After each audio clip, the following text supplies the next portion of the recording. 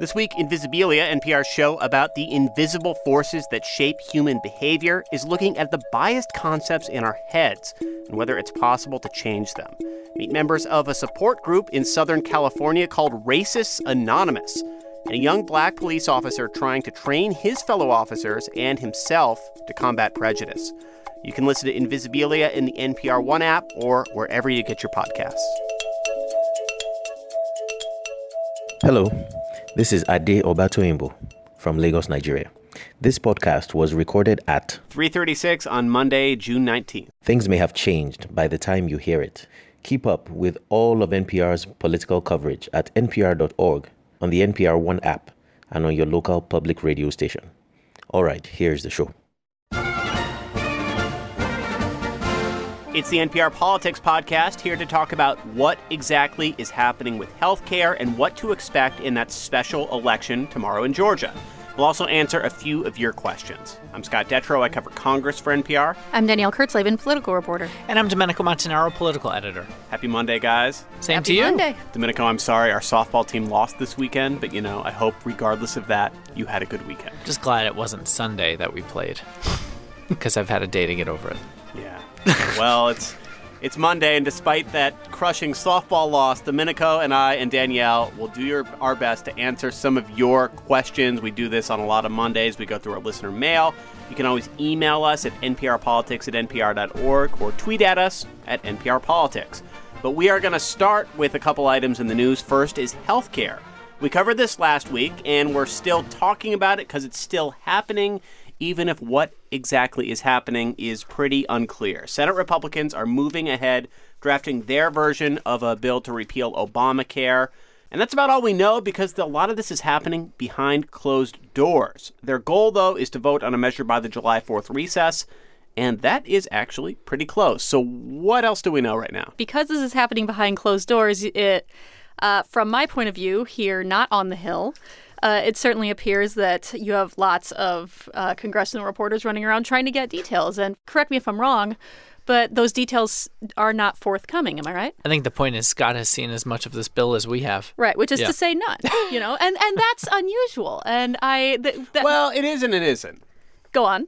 I mean, the idea that, there is usually a much more public process to this, involving hearings and things like that. But when big legislation is being pieced together, early drafts may come out, bills may be in committee. But when it comes down to it in the end, there's often critical meetings with party leaders, with the key members of their caucus, where the details are hammered out and then presented to the public. That being said, this is a little different. Right, yeah. I mean, one thing that I would point to is Larry Levitt from the Kaiser Family Foundation. He is one of the healthcare policy gurus to watch in these sorts of things, sort of one of the very big ones to watch. You should all follow him on Twitter.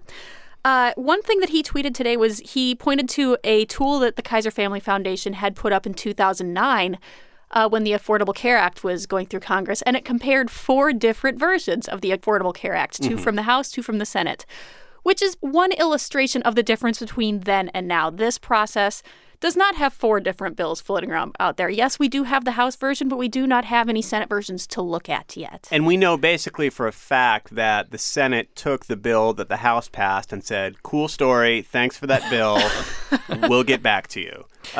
Domenico, the thing that they're trying to do, and I think a big reason, well, there's a couple reasons why it's being so secretive, but one is just the really thin margin that Senate Republicans have to pass this. Yeah, I mean, look, they've got 52 votes. They are going to be able to pass some versions of it through reconciliation, which means that they're only going to need 51 votes to do it instead of 60 votes. But that's still very thin. Not everyone is convinced to do it. Even the president reportedly said that the House version was, quote, mean. So we don't know what changes they would have made. So to have 2 weeks to go and not have any bit of a fact sheet out on what exactly is in this thing, I think has a lot of people scratching their heads. Now, Domenico, you mentioned reconciliation. We still get a lot of questions of why exactly Do they only need 51 votes to pass this, given Senate rules and what we know about filibuster rules? Since we have talked about this before, I want to do a challenge here and see if either of you can give a concise explanation in 15 seconds. I've got a timer. Do you want to do this? Are you okay with 15 seconds? Sure. Or do you want to go up or down? Or do you want to try? Or you feel like you can do 10? What, explaining reconciliation? Just why exactly they only need 51 votes instead of 60. The point is of reconciliation, why they only need 51 votes, is because any of those items have to be tied to the budget. If they're not, they have to meet a 60-vote threshold. And one addendum there, they need 50 votes, right? Because they have Mike Pence in case there is a tie. There you go. Asterisk. Boom. Domenico got that in about 8 seconds with Danielle's extra point. We are under 15 seconds. Good job, team. But the goal is to get this done by July 4th, and they're getting close to the deadline because they need a CBO score. It's going to take some time to get a CBO score beforehand. Why is it so important to Republicans to have this done by July 4th? Because Mitch McConnell wants it out of the way. The Senate Republican leader controls the agenda. He'd much rather move on to deal with tax reform. Doesn't want health care to hijack the entire year. And part of why they're doing this in such a closed-door fashion is because of how unpopular that House health care bill was. Some 23% of people said that they were in favor of the bill or liked the bill. So that's not exactly a bill can be winning with the American people, especially when there's a lot of details to hammer out. And, to add on to that, here's some more specific information. This is a poll from May 31st, so not terribly long ago, where most of the public, 55% of people, told the Kaiser Family Foundation that they have an unfavorable view of the AHCA. Likewise, 55% said they want the Senate to either make major changes or just not pass this bill at all. And one more thing that really is kind of stunning is that a whole bunch of Americans were pessimistic about whether this bill would make their lives better. 45% of Americans said that the cost of health care for them and their families would go up if the president and Congress passed the AHCA. So here's something I genuinely don't understand, and it's not like I'm asking the question to frame the conversation. Like, I straight up don't understand this. So I understand the concept of trying to minimize the public window that the bill is out before you have the vote because you're concerned about the political fallout. The polls for the last few versions of this bill have been incredibly unpopular. Right. But if you're a politician who lives on winning your next election, which they all are, you can't outrun that. If you get this bill passed and it remains unpopular and then it starts to go into effect, people will be even more aware of it because it affects their daily lives. Well, the question is, first of all, when do all of the provisions in the finished bill go into effect? If somehow, and I do not know this, if somehow you bumped out the effective date of a lot of those provisions, that might at the very least carry you past the midterms in 2018. That's purely speculative on my part, but that is one thing to consider here. Unless you think it won't pass. And then you just bring it up and don't have to take any of the arrows that you would have to take, and then you just shelve the bill. And then you move on to tax reform. Mm-hmm. It has been floated out there that they may be the goal of some Republican leaders, kind of getting this done with, saying we did the best we could. It passed the House, which is better politically than it didn't go anywhere. On to tax reform. Right. The question then is, if you're a Republican, can you frame it as, yeah, we tried, but, political realities, those obstructionist Democrats, man, they got in our way. Will that fly with people? I honestly don't know. This is certainly the tack that Donald Trump has been taking. And Danielle makes a very good point because that's exactly why the House came back to doing health care after it seemed to fail when it was pulled from the floor. And they realized that going back home to their constituents and saying, we tried, it just wasn't going to work. Obamacare is now the law of the land. That didn't work for their constituents. It's hard to see how it'll work for the same constituents as the Senate goes forward. Regardless, right now in the Capitol, there is a lot of questions for every Republican senator who goes by. What is happening with this bill? Where is it? When will it be public? We imagine sometime in the next few days or next week or so, something will come forward. Otherwise, they're just not hitting that July 4th deadline. One other thing I would add, by the way, is the other question that Republicans would have to answer on this bill is what are the positives of it? What good will it do? For example, the version that came out of the House does have some modest deficit reduction. It also, by the way, is not Obamacare, which in and of itself is a goal for some Republicans. Yeah. But you have all of these people, many of them Democrats, admittedly, but showing up to these town hall meetings saying, listen, this would hurt my child. This would hurt my family.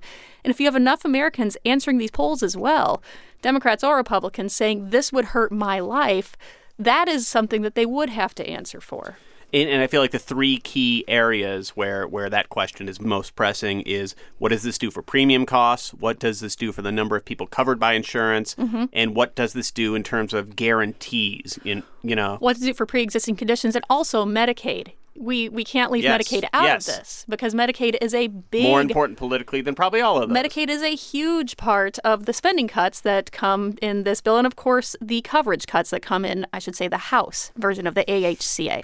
All right, well, if Domenico's 8.5 seconds on budget reconciliation wasn't enough for you, you can go to NPR's YouTube channel. Ron Elving has an entire video explaining it. It is more than 9 seconds. It's really good. Yeah. Ron Elving doesn't do 8 seconds.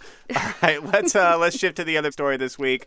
There is an election tomorrow in Georgia. You've probably heard of it because it is now the most expensive House race ever.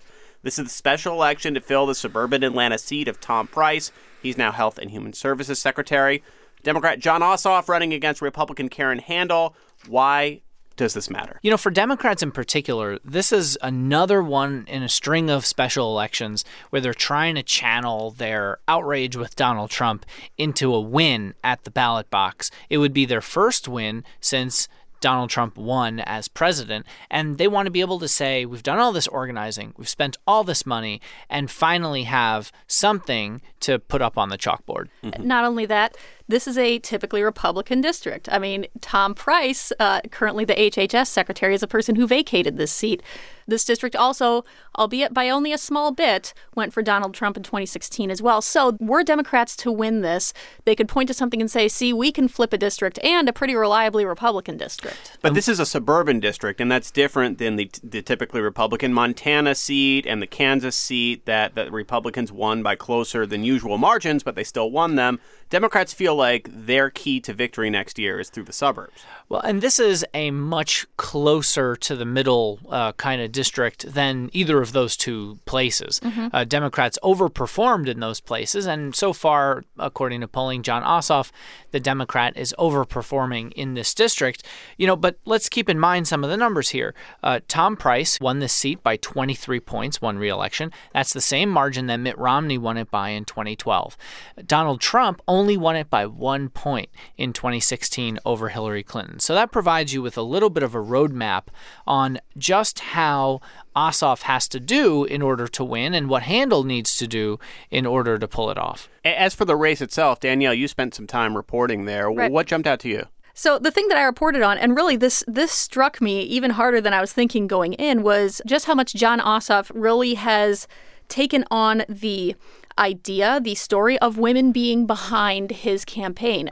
The women that I spoke to in a group called Pave It Blue, who have been going out door knocking for him and so on, they talked very passionately about the idea that A, they think they are going to drive him to a win, and B, that he acknowledges them a lot. They also said things to me like, have you met his mother? His mom is on the trail for him. He talks about his fiance. He recently got engaged. So it's very much a district where the whole idea of the hashtag resistance, the Women's March, the sorts of feelings that stirred up really come into play. And of course, add on to that the controversy over Karen Handel when she was at the Susan G. Komen Foundation, the foundation that collects money to fight breast cancer.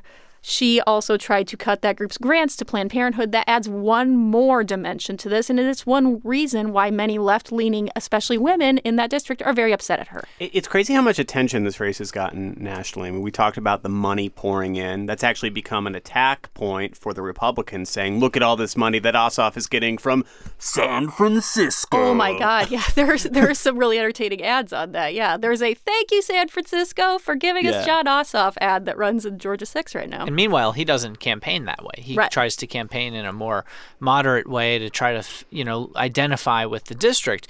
A couple other points, and the numbers back up what Danielle is talking about here. There was a recent Atlanta Journal-Constitution poll, for example, that had Ossoff for the first time over 50% in a poll. He was up 51-44. Most other polls show a closer race, but Ossoff slightly ahead. But in that, when you look at the gender gap, Ossoff led with women 60-34. Handel led with men 52-41. So that's pretty clear. Another factor in that poll is something that I think we should think about when we're talking about the national debate and whether or not what Republicans have been able to do or not do as it relates to health care, and whether or not that's filtering down in these districts. 81% said that healthcare was very important. And get this, 62% overall had an unfavorable opinion of that House healthcare bill. Last question on this. One of my favorite things about these special elections is that on the night when results are coming in, like Twitter all of a sudden finds itself with all these Insta experts on the county by county and precinct by precinct results. Do either of you know what to look for as results come in to say this is going well for the Democrats or this is going well for the Republicans? Well, your Insta expert will pop up in this podcast then, because yes, I do, in fact. There are 3 counties that comprise this district: Cobb, DeKalb, and Fulton counties. Cobb, Trump won that area by 15%. So this is the biggest share of votes for Karen Handel likely to come from Cobb County, a big area for her. DeKalb is the largest share of African Americans. It's a strong Ossoff area. Clinton actually won this area by 19 percentage points and was about slightly less than a quarter of the vote overall. Fulton has the largest percentage of the population, but Trump won Fulton by just 3 points. So Fulton could be a key swing area as long as the two hit their marks in Cobb and DeKalb. I'll be honest, my main reference point for all these counties is where the various Atlanta Braves stadiums have been located over the years. That's true. All right, well, now you know what to tweet on Tuesday night when you're waiting for results. We will probably talk about this more on Thursday when we actually know what happened. We're going to take a quick break. When we come back, some Supreme Court news, and then we will answer some of your questions. And we're back. Before we get to some letters, one more item of news today. The Supreme Court has agreed to hear what could potentially be a significant case. It's about gerrymandering. That's the practice of drawing legislative districts so that one party benefits from the boundaries and wins more seats. This is a case out of Wisconsin. Last November, a 3-judge panel ruled that the Republican-drawn maps for Wisconsin's state assembly were unlawfully biased against Democrats. The state appealed, and the Supreme Court is now going to weigh in. And why don't we just start with the description of what exactly gerrymandering is? So gerrymandering is drawing the borders of districts, whether it's congressional, state house, whatever, in such a way as to significantly benefit one party or significantly hurt the other party, which ends up being the same thing in a two-party system. So, for example, there's a thing called packing and cracking, this being the idea that you either pack a whole group of potentially Democratic-leaning people, for example, African-American voters, into one little district, and then everywhere else ends up being Republican. Or cracking, which is, busting them up into a bunch of different districts. So taking a city and breaking it up. Yeah. Right. And this is how you get some of those really funky-looking congressional districts that, run along a river, they're long and skinny, or along an interstate, or what have you, that just aren't uniform-sized blobs. And usually what happens is the party that controls the state legislature and the governor's mansion are the ones who are able to draw these districts. This has been talked a lot about in the last few years as something that Republicans do. It's a Republican practice. Democrats decry it pretty regularly. The fact is, it just happens once every 10 years. Republicans cleaned house in 2010, so they just happen to be the ones drawing the maps in a lot of states, and that's why it came up so much. Now, one thing I want to add that I find particularly fascinating about this case, by the way, is called Gill versus Whitford, if you want to be following it, but it's that the side that is complaining has said, the court is going to have to decide what exactly constitutes gerrymandered or not. And what one side has proposed here is a thing called the efficiency gap. I'm not going to go through the math here, but the idea is basically it revolves around counting up what they call wasted votes. In essence, a vote for a losing candidate is a wasted vote, and any vote over, 50.0001% is also a wasted vote for the winning candidate, right? So the idea revolves around counting those up and seeing which party got disproportionately more seats than their votes would seem to suggest they should get. And so there's all sorts of fascinating kind of math behind this, and also behind, when you look at, for example, the 2012 results in Wisconsin, and I got these numbers from the New York Times, Republicans won 48.6 of the statewide assembly votes, but they got 60 out of 99 seats. So not quite half of votes, but nearly 2/3 of the seats in the assembly. That's pretty fascinating. So, we're using this term gerrymander, but gerrymander is kind of a jargony phrase that's actually not what the technical term is. The technical term is redistricting, how those districts are redrawn. So I want to give you just a quick background. I was able to do 9 seconds for reconciliation. Let's see what I can do on the background. What do you want before you do it? Set a goal for yourself. Give me 20 seconds 20 to seconds? explain the background of gerrymandering. All right. Okay? 3, 2, 1. In 1812, Massachusetts Governor Elbridge Gerry signed into law a redistricting overhaul that essentially favored Republicans. They were upset, the Republican legislature, because Federalists were critical of Madison's foreign policy, and they decided to pass this plan. The Boston Gazette decided to post the map. They looked at Gerry's district and said it looked like a salamander, and the editor of the Boston Gazette said, "Gerrymander, call it gerrymander," and that's why we have the gerrymander. And now you know. How long was that? Portmanteau? 34 seconds. 34. All right, well, Close enough. Yeah. All right, let's shift to mail. Just a reminder, if you have a question, the email address is nprpolitics@npr.org. You can also always tweet at us at nprpolitics. First question is from Daniela on Twitter. She asked, when does Donald Trump start to have to get congressional approval for military action in Syria? Or better, should he already be getting it technically? Essentially, right now, they've been using an authorization that was passed in 2001 after 9/11. Now, ISIS didn't even exist then. That was authorization of military force to go after al-Qaeda. But, it's sort of a wink-wink, nod-nod between a president and Congress, because often, even though Congress says it wants this authorization, it doesn't really want to authorize these strikes because it can be very difficult back with their constituents. It's a lot easier for them politically to say that they're against what the president is doing without having to have made a decision one way or the other whether or not he should do it. But, I mean, a lot of people have been arguing for a while, Tim Kaine among them, and he was making this point when President Obama was in office, that the use of force that all this action is being guided under right now is totally out of date and needs to be updated. But Congress just isn't that interested, as Domenico was saying, in taking that tough political vote oftentimes. Right. And, to go back to what Tim Kaine seems to be referring to here, the 2001 authorization of the use of military force was very broadly written. The phrase from it was that it allowed for the U.S. to attack places or groups that, quote, planned, authorized, committed, or aided the terrorist attacks that occurred on September 11th, 2001, or harbored such organizations or persons. That is very loose, and what it did was it left things open enough to allow the U.S. to strike back at any sort of organization that it could say was connected in some way to those attacks, and that has been very broadly interpreted over the years. Mm-hmm. So Congress, after watching the prosecution of the Vietnam War, decided it needed to step in and limit some of what the president was able to do. So in 1973, it passed the War Powers Act, and it decided that under that act, the president would have 90 days after putting troops into hostile areas to the point where they needed to get congressional approval. But a lot of times, presidents have simply ignored that and gone off and acted unilaterally on their own anyway for even longer periods. All right, another question has to do with Congress. It's from Melissa. She tweeted at us, can you explain who all sat behind Comey and Sessions during their testimonies? This was my first time watching a hearing like this.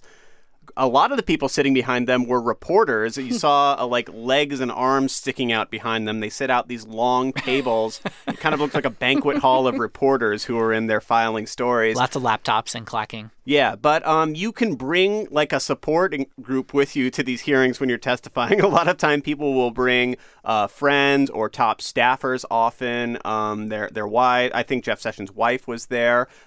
Domenico, your favorite guy. I was just going to say. I'll leave this to you. Significant people can show up as well, as Preet Bharara, the former U.S. attorney from New York who was fired by Trump, was actually in the audience, seated pretty much off to the side right near Comey. Which was exciting for you because you've been very into his suddenly political Twitter feed. Correct. He's been on a Preet storm lately. And if you were wondering who all the people behind the senators were, that's probably more obvious. You probably would have guessed that is Senate staff. There's committee staff. Each senator has staff. There's lawyers. There's other staffers feeding lawmakers questions over the course of these hearings.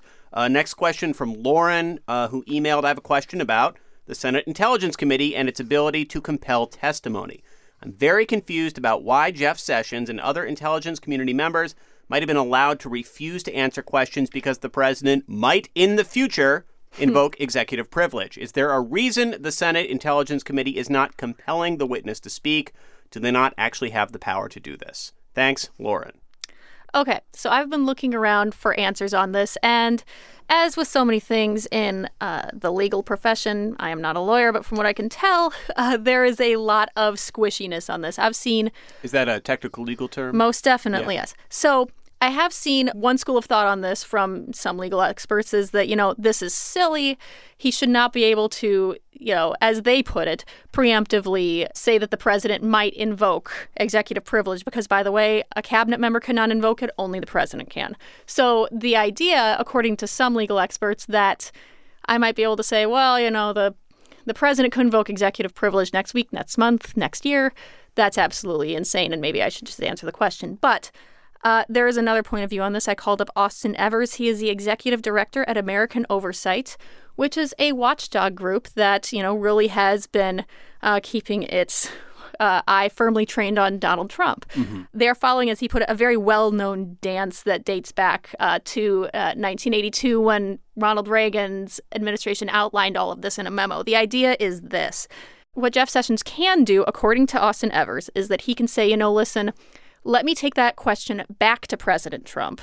Let's see if he wants to invoke executive privilege. If he would like to, then I don't have to answer it. Otherwise, what can happen is a whole mess of things. The Senate could drop this, which of course it doesn't seem like they will, judging by the exchanges they had last week. Or, they could go back through what is called the accommodations process. They can particularize what they're looking for, say, hey, we want to know this, this, and this. We want it in writing, or we're going to call you back to the Senate. We're going to ask you again. So this could just keep going on, in other words. And Congress has some leverage over these folks who testify, and if they aren't satisfied with those answers, they can hold them in contempt of Congress.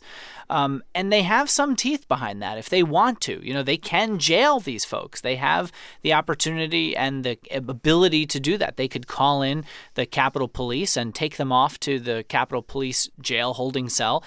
There is not a jail cell in the basement of the Capitol, by the way. This is not like the vet where the Philadelphia Eagles used to play. They actually, I know they would do that. Jail there for drunk people. There's been a rumor or myth for a long time that there is a jail in the basement of the Capitol. There is something that looks like a jail. Is actually underneath the crypt of the Capitol, right under the star in the rotunda, where it looks like something that could be a jail. It's got bars and stuff there. That's where it was supposed to house Washington's tomb, but they actually never put it there. So if you were to go down there, you would see this thing. Looks like a jail, and they could put someone there hypothetically, but that is not an actual jail. I now you know. Yeah. Right. Last question. It is from Tommy on Twitter. Can we get some wild speculation on 2020 presidential candidates, which I think is a great pivot from a very dense legal action. Just wildly speculate. Let's just yell names and go from there. Well, there is the roster of ladies who are being mentioned. So we have Amy Klobuchar, Democratic senator from Minnesota, Kirsten Gillibrand, senator from New York. These are all Democrats, by the way. Kamala Harris, senator from California, and Elizabeth Warren from Massachusetts. Bernie Sanders, Joe Biden, Who? know. Yeah. You've got the former vice president of the United States who continues to say potentially he could run. Cory Booker is all but telling us he wants to run, the senator from New Jersey. And there's a whole host of other names. Look, here's the thing with me on this. I can't stand talking about speculation about 2020 when, in particular, in this case, Democrats may have their first full-on, for-real primary that you've seen in maybe a generation. Mm-hmm. Not to mention, this is always Democrats' problem. They wind up looking to presidential elections rather than looking at the election right in front of them. How was Obama, Clinton, Edwards not a real full-on primary? It was only 3 people. I'm talking about something like Republicans just had, 17 people or something. Yeah, but that's a lot totally of Democrats possible. ran before that. I mean, those are pretty crowded stages. Yeah, okay. Mike Gravel versus... Don't dismiss Chris Dodd's presidential campaign, Domenico. He moved his family and children to West Des Moines. Okay. That is true. Let's kick this forward a bit. What... Danielle. I really just want to say that it is remarkable, and we cannot forget this, that this many women are being seriously considered as viable candidates for a major party nomination. It is not just one super well-known woman who people, kind of see as inevitable. This is a whole bunch of newcomer women. This is a big deal, and we should not forget that. No question about that. My annoyance with 2020 speculation or presidential speculation 3 years out. It has nothing to do with that issue. Sure. I do want to call on one other thing that we haven't talked about for the speculation is business people. You know, Donald Trump opening up the sort of potential floodgates for non-traditional candidates to get involved. People like Howard Schultz, the former CEO of Starbucks, has been floated. Mark Cuban, the owner of the Dallas Mavericks. The Rock. The Rock. Mark Correct. Zuckerberg. I mean, you know, who's not running for president if you're feeding baby cows? Maybe you just want likes. I don't know. Here's one more question. Yeah, Mark Zuckerberg is visiting every single state right now and posting these very politician-sounding posts like, just had a really great visit with a family in Ohio. They showed me... Yeah. I mean, who doesn't like feeding baby cows? They're kind of they're lovely That's animals. what I'm saying. Yeah. What can you look for? What are some telltale signs that you may be thinking of running for president? What are Writing things a that these book. people are doing? Yeah. Writing a book that no one will read. Going to places like where they feed baby cows, like Iowa, for example. There's more pigs there than cows. That's true. And New Hampshire, you know, if people start showing up to these things, like some Republicans who had started doing those things, like Tom Cotton, who maybe is thinking about a 2024 run, I don't know. So we'll start speculating about that, I guess. But as soon as you start seeing people get into Iowa, New Hampshire, they start creating leadership PACs. You know, they start talking to interest groups who they know they need to shake down for money. Going to going to breakfasts and things in the state, going to the state fair in Iowa is definitely a huge deal. So, yeah. It's all going to start happening. It is. All right, so we know Domenico's a little cranky about this general topic. I know just the So thing. are Iowans, too, for that matter. I know just the thing to change your mood, Domenico. Oh. Your favorite thing, other than, I guess, Preet Bharara, your favorite thing of dad jokes. Yesterday was Father's Day. NPR's Twitter account was on fire with the dad jokes all day long. Domenico, you were paying close attention. Please give us your favorites. It was very heartening, I have to say. It was Father's Day. I was hanging out with the kids most of the day, and I didn't, I wasn't on Twitter. And I checked in at one point and saw these tweets that were dad jokes, and people basically saying, "Oh, Domenico must have written half of these." And I was like, "What? Right? What?" And I started to see what people were talking about. Well, you're the dad in the room. Yeah, that's true. I was trying to filibuster because I don't have them up. All right, I just remember one because grab it was the only one I had heard before. I'll tell. What is Beethoven's favorite fruit? Oh, I don't know. Banana. Oh man, that's so bad. That's. I'm leaving. Domenico, do you have one now? Why couldn't the bicycle stand up by itself? Come on, guys! It was too tired. I'm just gonna read the. I'm just gonna read the credits as Domenico anyway? continues to read. Because they're corny, and it's okay to make fun of dads. All right. We'll be back on Thursday. Domenico may have stopped reading these jokes off Twitter by then, but we'll be back Thursday. Oh, wait, one more. Just kidding. With our regular weekly roundup. Here is a very cryptic hint. We just may be joined this week by a very special guest you will be happy to hear from. Who could it be? I don't know, but you can keep up with us on Instagram, Facebook, Twitter at NPR Politics.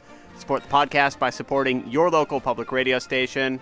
And for the first time, we have some NPR Politics swag on offer at the NPR shop. It is an NPR Politics baseball hat. It's the color of our podcast logo. And as the description in the shop says, no matter your party affiliation, we could all stand to keep cool head these days when discussing politics. I don't know if it's a cool hat. It's made of corduroy. Hey, I'm happy to have something, and It's lightweight corduroy. It's like Okay. summer weight And corduroy. if you have suggestions for other gear, please let folks know.